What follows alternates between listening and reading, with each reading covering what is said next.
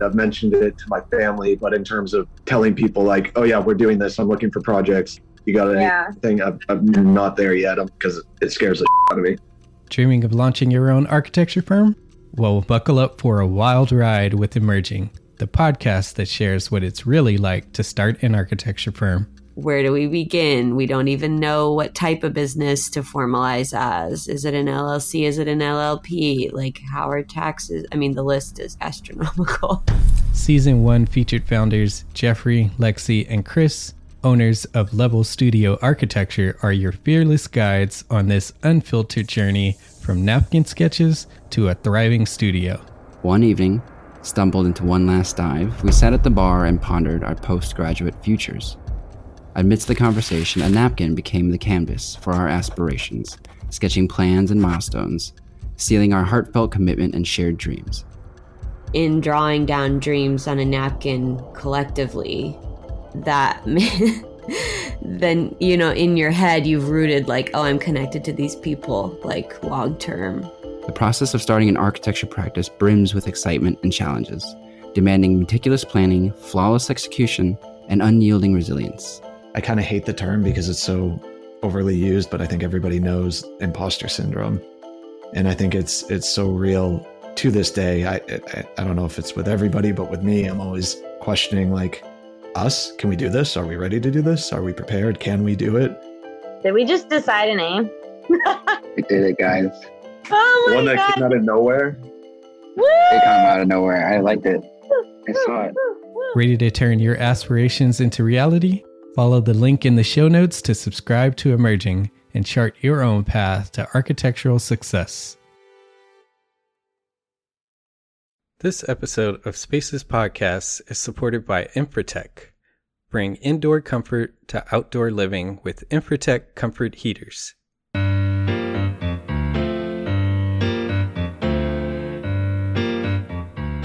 Hello, my name is Demetrius. This is Jason. Good morning.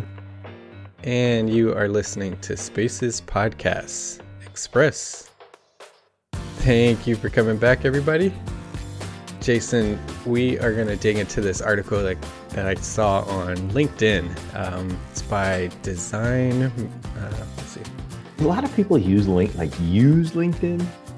I think so. I have a profile on there, but it's like, and I always go in once a month and clean up all the crap. But do they really use it? Like, is it? I do. A thing? I use it because it's supposed to be professional focused. So it's just like a rerun of everything else. It feels like to me. You know. I take that back. To me, it feels like a generational difference. Yeah. As opposed to what though? Social media, like a social media generation difference. Like there's more. God, man, how do I carefully say this? There's more seasoned individuals that utilize LinkedIn, whereas like the less experienced in years tend to be more active on regular social media, like I would call regular, like Facebook and Instagram, Twitter. Right? Twitter. Yeah, I don't even use Twitter. I don't. I had an account at one point, but I don't think people, less seasoned people, use Facebook anymore. Fair point. It's more Twitter and Instagram. But from a professional perspective, I think there's a wide range of people that use LinkedIn. Yeah. From what I see, and it's all purely talking about professional stuff. Yeah, that's interesting. But there is some political stuff that kind of ekes in. It feels, and see, like the people that I maybe am connected to, and it's far different. Like I think, literally, I was on it this morning because I got one of the emails, like so and so, whatever. So I go in there to clean it up or whatever, and I think I have like less than 400 connections or something. And then you go to like Instagram, and it doesn't, none of this matters to me, but it's like you got 7,000 plus followers or whatever it is, and you just laugh because it's like I don't really care about any of them. But I'm just, it's just it's a difference. Yeah. And maybe that's what it is too. Maybe mine, if like I've got professional stuff that I'll post about on social media, but also the same personal stuff. You know what I mean? Either way, and so maybe there's that blending in our generation, if you will, that kind of has created that. But yeah, and it's funny that you say that about Facebook. Is that why he's coming out with his metaverse now? He's disappointed that his didn't. Oh yeah, I think take front seat. I think Facebook is all but dead. I know people that are our age that are still just on Facebook. It's too poisoned. Yeah, I think a lot of people have given up. I've noticed a few of my friends have stopped using Facebook. I've stopped using it for the most part. I just post for Spaces, but I'm pretty much done with it. Because there's some things that are cool on Facebook though. Like it still gives me like memories from years back. Yeah. Which I tend to love because it has a lot to do with the kids and the family, you know, my wife and stuff. You're like, holy cow. Whereas you don't get that out of Instagram necessarily. But yeah, no, I don't know. Maybe a whole different topic for another day, I guess. Yeah. You're giving me that look. But speaking of social media, just a quick reminder to follow us on all of our social media platforms. We do have Facebook if you still use it, Instagram, Twitter, LinkedIn. So make sure you follow us there, as well as we could really use your help in, this is our annual reminder, to subscribe to the podcast, to leave us a rating and a review on Apple Podcasts, as well as subscribe, because all of that helps kind of boost us up to help more people find the show. And we love to see any comments. I'm going to get into the habit of sharing some of the reviews that we've gotten, but do the bad ones always first. Yeah. I think those are funny. Yeah. So please leave us a review, whether it's bad or good. We'd love to see those, and make sure to share any of the episodes that have come up that you've enjoyed. Please make sure to share that with a friend. We'd love to grow our family. So please do that. Try not to bug you guys too much about it, but would love the help to get our show out there so more people can see or hear what we're talking about. Okay, now before we jump into the Design Matters blog, we have to give a quick shout out to our sponsor.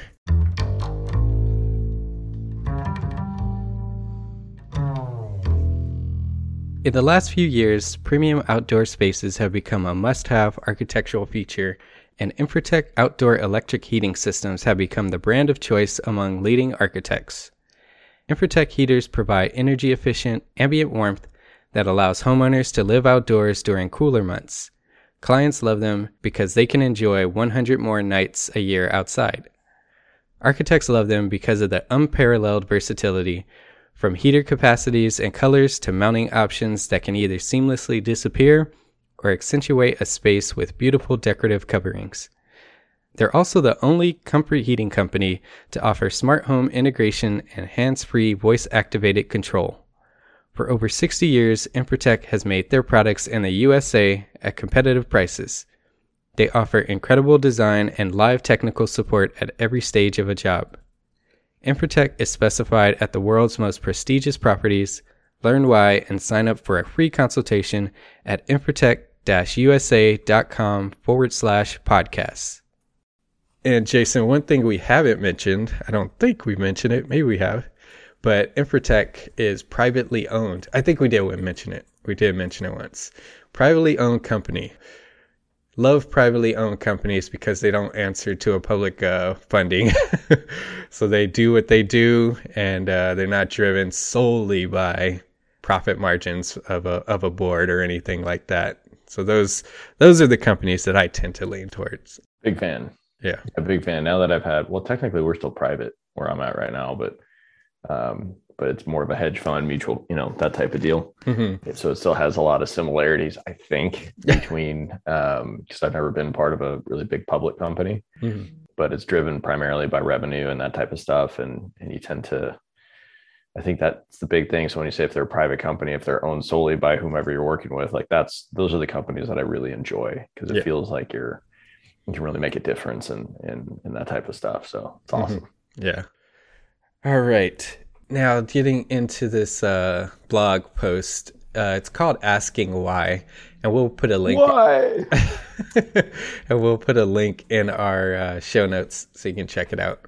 But it starts out saying, sometimes you need to step back and ask why. Why are things the way they are? Why do we continue to design the same way? Why do we put up things because that's the way we've always done it? Sometimes there's a good answer for why, but there are other times where the why is no longer relevant or applicable to our lives. So they go into a few different situations within housing and sort of ask why. And the first one, which I thought was kind of relevant to our time right now, is the home office. Okay. So they said traditionally it's right off of the foyer, which is true in our new housing designs. Usually it's like an opening. If you pay for the upgrade, you can get optional doors installed. A little bit of a tighter space usually, right? Than like a normal traditional room, if you will. Yeah, because it's usually specifically for the office most cases. So they're asking why, and this writer refers to those doors being on there, and it says, if you're lucky, you have double doors. I say lucky because a lot of these builders consider these doors as an option. Clearly, they haven't seen how messy my office is. I thought I was clever when I installed custom barn doors to close off my office. Nice look, but acoustically useless. I didn't see Zoom coming, and my dogs have no regard for my meetings.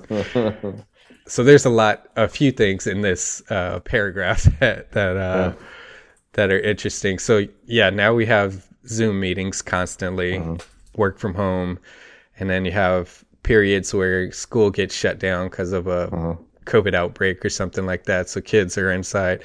The barn door has for a long time been a nice design element that I think Aesthetically desired. Yeah, that a lot of the builders have installed. I saw somewhere that those are out of style now, but I still see a lot of people request them and want them. A lot of the remodels that I'm doing, people still want them, but I think they are finding that they're not functional. Like the writer mentioned, dogs barking and noise, and it just doesn't work acoustically. Well, I think it just depends on what you're going for, right? So if you take apart what that individual is saying, like first off, it's great that you have the space now. That at least home building has followed along with what the market demands or needs are, meaning, there's a lot more working from home, so you need a dedicated space for that, or at least it's a desired space, right? Well, then I think what this individual misses is, look, they're giving you that space, but then it's an opportunity to make some money by charging you to put doors on this thing. You know what I mean? It's less expensive for them to just drywall out an opened area and not have to deal with anything else, and they can charge you, a couple grand for popping in $300 worth of doors. You know what I mean? Like that this is, they're in the business of making money. Right? Yeah. And that's an option you have. Hey, is it worth it to you or not? Decide up to you. Now, I think the other reason barn doors was a high design thing, what I mean? Like that's what all the designers, all the Magnolia home shows, and everybody was doing, barn doors. So everybody looks and was like, oh, I got to have a barn door. You know what I mean? Like Chip and Joanna say, this is what you got to do. So this is what I'm going to do. And that's how marketing works. Like that's wonderful. Right. Yeah. And I think it depends on what your desire is for that space. If your desire for that space, for me, it would be fine because I put on headphones or whatever. And if I'm just trying to keep people out, they know at that point that, hey, I probably got something going on in here, knock or whatever. Visual barrier. Yeah, correct. And I think the other thing too, for a lot of people is it's an easy ad. Yeah. If you're going to do it yourself, you're going to have a contractor do it. It's really easy for them to lag in a few tracks, make sure they're level, and then just hang a door that's on rollers on there. Like there's not a lot to it. So I think a lot of people misunderstand how easy that is, as opposed to getting most times, what you'll probably need are custom doors made for an opening that wasn't originally made for an opening specifically, right? Yeah. If it wasn't designed for that. And then you have to put them in, which is not easy if you've never done that before. And then you have to case it, and which means you also have to change your baseboards and all that other kind of stuff. You're like, at least modify your baseboards and things. And so people, I don't think understand that. And on top of that, most likely the transition into that space isn't set up for a door change, meaning the flooring. So then you got kind of an awkward whatever, But people that aren't in the industry, I don't think will necessarily understand that. But again, yeah, I think it's awesome that builders are doing it. I would love a dedicated office space. We turned a room into dedicated floor spaces for office, and really it was our den. And again, it just depends on what your desire is for that. I remember everybody used to do pocket doors. Remember that? Yeah. Remember pocket doors? And you do a lot of those in remodels because you don't have the space for them, for a door swing, right? Yeah. But anybody that will tell you that's used pocket doors, they usually suck over time. Yes. Because the wood swells, or you get warping and this kind of stuff, and things get stuck, or track whatever breaks, or somebody screws a picture into the wrong spot. I mean, that's what happens. They don't understand why the door doesn't work anymore. You know what I mean? It's like we friggin' locked it in with your family picture that's hanging on the other one, right? Yeah.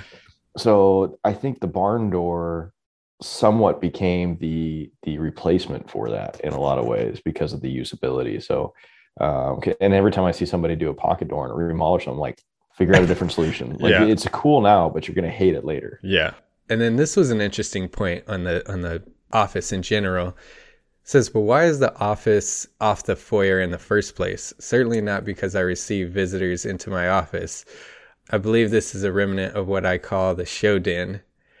I think it actually was intended to have people over to your office and to have, I know that was the thinking in a lot of the places that I've worked, is to have the office up front, and then you can do optional, or sometimes they include the double doors off of the front so that you have access to the space, or if they just come in through the front door, they immediately can go right into your office rather than going deep into your house. So that is the purpose. I agree. But they go on to suggest in a recent Design Bites, which I'm not familiar with, 15 design ideas in 15 minutes, they prefer to have it in the back of the house next to the master or on the second floor, which is a preference thing for an individual. Again, I think it makes it difficult if you are using it as a real office and you do have people over, to the comfort level of having them walk through your house, all your privatized areas to get to your office. I find that a little difficult to wrap my head around. I mean, I tend to agree. I'd rather have the office up. If you're going to buy a new home or build a new home with a dedicated office, I'd put it up front. Zero questions, right? And then I'd probably put doors on it if I was literally doing dedicated space. Maybe even glass doors or whatever, so you don't really cut off, visual depth. But, with our house, we plan to do a second remodel, as at some point here, a second add-on. Mm-hmm. And one of the things I'm probably going to add is a little nook area, if you will, that I can put my computer and a printer and that type of stuff. So I can literally just shut the door to our master bedroom, if you will, even though it's like go left to the quote unquote office space, go right to the bedroom. So they're semi-separate. But, I whatever you're dealing with on business is probably private for the most part. So I'd rather have it reserved out that way. But then again, it's not an office space that I'm ever going to bring anybody to talk business with. I would do that. I would do that on a different site, or I would do that, wherever else. So, but that's purely a desire and a personal need thing. Yeah. Is how I see that. Right. I don't think the home office was ever intended to be for commerce. You know what I mean? Like hand-to-hand, face-to-face commerce. I think it was more so just a space where way back when, where you would handle your bills and you would take, that kind of stuff. Right. Yeah. But time has evolved to where, again, I don't think it's individual commerce. I think it's work from home. Yeah. I don't want to, maybe that's the better way to designate it, right? It's like a work from home space as opposed to an office. Office sounds cool and was a marketing term, but in functionality, I think it's more so designed for work from home at this point, as opposed to like commerce, right? Like your own personal commerce. So that's probably a good designation. Yeah. That's a good clarifier of like, do you intend to have people over? Then you should have a office or studio that maybe even big time clearly connects to the outdoors rather than coming into the house at all, if that's the point. And then there is a difference between a home office, or what you're talking about is maybe like a pocket office off of the kitchen or something. Yep. Where it's like home management, they used to call it. Yeah. Where it's like 7 feet wide or something, and 8-9 feet deep, just to get in, have your laptop set up, bills and all that stuff. There's very big difference, and that's where you can just shut the door just so people don't see the trash and stuff. Correct. And then just jump in to do what you need to do. So there's very big difference between those. Yeah. And I think the other thing too, when builders are designing homes, like when so obviously overall square footage plays into the cost of what they can sell something for, right? When you're looking at comparatives in the market, right? For appraisals and whatnot, you don't really get any extra points, if you will, for having a home office, because it's not living space. So it's like, if you had a chance to give them a home office or a fourth bedroom, the builder's going to do a fourth bedroom because a fourth bedroom is worth X amount of money, whereas the home office is worth a quarter of that. You know what I mean? Like, and so I think it's still a market economic driven thing, right? So the pocket office, which is a really good point, or the home management you used to get, which is a 7 or 9 by whatever 5 space, like that's why that exists there, because they want to give you a functional space to do those things, but overall they got to put the footage into what's going to give you added return value, right? Yeah. And then the last item that they mention is outlets, which I thought was kind of funny. Why are outlets 18 inches above the floor? What in our house is 18 inches off of the floor? All those outlets that are along the floor. So first of all, the outlets are between 15 on the low end is the minimum, up to, I think it's 48 inches at the high side. So outlets can fall anywhere between there, but it's weird if you walk down a hallway with outlets all in the kind middle of the wall. Yeah, all in the middle of the wall as you're walking down. So that's why they're sort of as low as possible, and it's just intended to plug in a vacuum and vacuum that area. Exactly. That's really the sole reason. Like if you didn't have to put outlets in, I think a lot of people wouldn't. No. But you're required to, by code, to put them, I think it's within like 12 feet in like a transition space. Yep. And then there's certain, 8 feet? There's certain distances between like in a bedroom or in public spaces. So those are all required by code to put in certain places. But it is very weird if you have outlets anywhere else, like floating in the middle of the wall in a hallway. It doesn't make sense. And everything you're saying, I agree with. Whether you're plugging in a vacuum, you need the cord at the low length, right? Yeah. Or at the low end. If you plugged in your Christmas tree, this past weekend, like 60 billion people probably did. It's a low outlet. You'd be like, what the hell is it in the middle of the wall for? All that kind of stuff. But I will tell you, there is a lot of thought, because I go through a lot of frame walks, and I know you used to as well, or you still do. But a lot of times when we put in a linen space or whatever, we are talking about where an outlet should go. You know what I mean? Because obviously it doesn't make sense to bury an outlet 18 inches behind a cabinet. You want to have it when it's like a drop zone. It's like, okay, people are going to plug their phones in here. And so there is actually a whole lot of discussion about that. And not only that, it's like, hey, maybe this should be a USB plug, not just, or a combo plug, I think they call it, or whatever it is. And you're usually looking at those types of things in the kitchens too. And so there is a lot of thought that goes into the placement of those types of things, because you really want it to make sense, as you're walking through and as you're living in it. And to be completely honest, when you go into like a remodel situation, like when we add cabinets or we do something else like that, like it's a pain having to account for where all the existing outlets are. Yeah. You know what I mean? Because they never line up where you need them anyway. And when someone goes in to put in a home office, if you will, or a workspace or whatever, it's like I'm constantly moving things to account for, okay, cutting the back of the cabinet, you know what I mean? So you can plug in for your printer or whatever there and not have cords having to run out a courtesy hole and plug into the wall and be visible. So there's a lot of those types of things as well that most people would never understand. And why would they? You know what I mean? That's always my thing. Like, why would you, if this isn't what you do? And a lot of people, like, there's a lot to be said about a layman's perspective as they're walking a house. And that's why they do focus groups and those types of things, right? Because, my biggest example that, like, I've done it for a few times for like automotive manufacturers, where I just enjoy it because I like cars. And so they'll be like, they'll hit me up and they pay you a couple $100 for that day or whatever it is. And you go in, and I used to get to do this when I had a life, as opposed to just coaching hockey all the time and whatnot. But you'd have no badges on the car or whatever, and you'd go in and you'd look at everything, and they would ask you as far as styling and ergonomics and all these other kind of things. And you'd be like, why is this here? Why is this here? Well, when you're an engineer, you're the manufacturer, you think you understand what the market wants, right? Based off of research you've done. But then you always get one Yahoo or whoever that comes in and is like, why would you do that? Why wouldn't it be this way? And so, don't forget, they're playing it for the mass 95% of the market, not the 5%, right? And you can't customize if you want.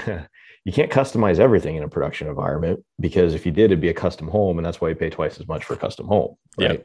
So it's just, but it's interesting. If you ever get a chance to listen to, whatever your trade is, your business is, or whatever, some product you manufacture, if you ever get a chance to listen to somebody in a focus group perspective, it's super enlightening, and totally worth the time, because you will, if you can find one thing you never thought of, like it's well worth it. And a lot of times stuff like this came out of it. This is where I'm gonna plug in my phone. Like, why do I have to have the extra little plug-in thing? Why can't you just give me the USB thing? That's where that came from. You know?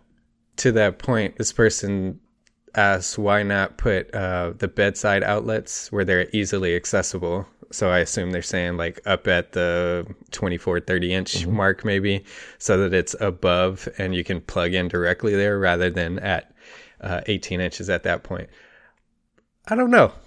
So here's the thought I've had on that.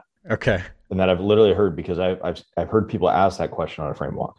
Because let's take a master bedroom, because it's easier. You're going to put in, nightstands or whatever it is that are going to be, next to your bed or whatever. So let's say the nightstand's roughly 24 inches above the floor, your lamp goes on there, whatever else. And so you're saying, okay, put a light switch or put a outlet at 30 inches. Yeah. You see every single cord running up to that outlet at that point, right? And while that may seem to make a whole lot of sense to you, usually what you'll do is you'll put them, on underneath, so you can move the nightstand out just enough to where a cord can run down and plug in. So you're literally hiding all the cords. The whole idea is to be able to hide everything as much as possible, right? Exactly. So yeah, and especially because it's usually only 2 outlets, right? But you've got a lamp, and then you got a phone plug, and you got this plug, and you got whatever. So then you got like a splitter thing on there somewhere. You know what I mean? Yeah. And you don't want to see all that mess like out in the open. So a lot of it has to do with literally just trying to hide stuff as much as possible. Yeah, that's what I was gonna say. Is like I get it. I've stayed in hotels, and I'm like, God, I hate having to move the furniture out to plug in my phone. But nobody wants to, especially in a home situation. No one wants to see all those cables everywhere all the time. So that's kind of why that would be that way. But I mean, in your custom home, you can do that. Totally. And then you're going to look at it and you're going to call them back and spend another couple $1,000 to move them back down. I mean, that's what it's going to be. Oh, okay, I get it now. But I mean, the same thing. It was the idea with TVs too. Yeah. It used to be low because TVs were low. Well, now what you do is you put them at roughly, I think 66 inches, somewhere around there. So that way you just plug in. And these days you don't even cable anymore for the most part if you're using some streaming thing. Yeah. So wherever you have an outlet, you can put a TV there, and it's just, there's nothing, as opposed to me where I've had to like literally run cables or run new outlets. So I don't have to have stuff hanging down from a TV and whatnot. Yeah. So there's a lot of thought that goes into it. I can at least vouch for that, but I can't say we don't ever come across something where we're like, what the hell are they thinking? Like, why did you do this? Especially when I go into other states and check out houses. Oh yeah. You know what I mean? But then you don't understand what the market wants in that area, Yeah. It's kind of funny. Yeah. This was an interesting article, and I think a good habit to ask why you do the things you do. But going forward, I think it'd be kind of cool if our listeners sent in questions about why things are the way they are, and we can try to answer those. So if you have any questions out there, feel free to shoot us an email to hello@spacespodcast.com or message us on any of our social media platforms, and we'll take a stab at explaining why things are the way that they are in your home, office, or any other building that you occupy. All right. So thanks for jumping on today, Jason. Thank you to the listeners for listening. We will talk again on Thursday. Oh, your favorite, Jason, the metaverse. Oh God, I'm gonna miss it on purpose. All right, just plug in some avatar for me or something like that, and just pretend like I'm there. All right. We'll talk again on Thursday. Thanks. Thanks again for listening. Don't forget to check out our sponsors. By checking them out and supporting them, you help us keep this show going. Thank you to Infratech Outdoor Comfort Heating for their support of this episode of Spaces Podcasts. Visit infratech-usa.com/podcast to sign up for a free consultation and learn why Infratech is the choice for bringing indoor comfort to outdoor living. Spaces is part of the Gable Media Network. You can check out similar content at gablemedia.com. That's GABL media.com. If you enjoy our show, you can support us in 3 simple ways for free. You can leave us a rating and review on Apple Podcasts or on your podcast app if it allows you to. Tell a friend and follow us on social media. Thanks for spending time with us. Talk soon.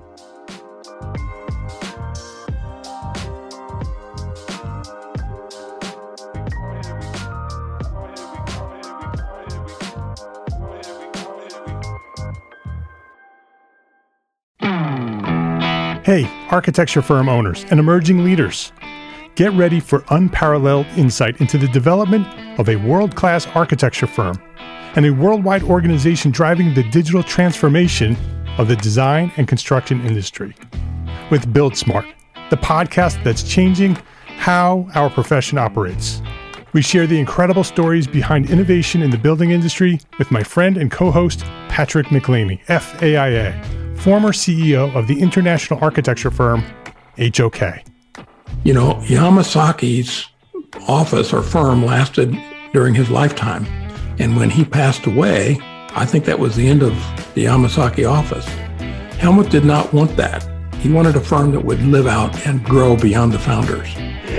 In Season 1, discover the untold stories behind HOK's meteoric rise, from 150 employees in St. Louis to a powerhouse with over 1,900 staff members and 27 offices worldwide.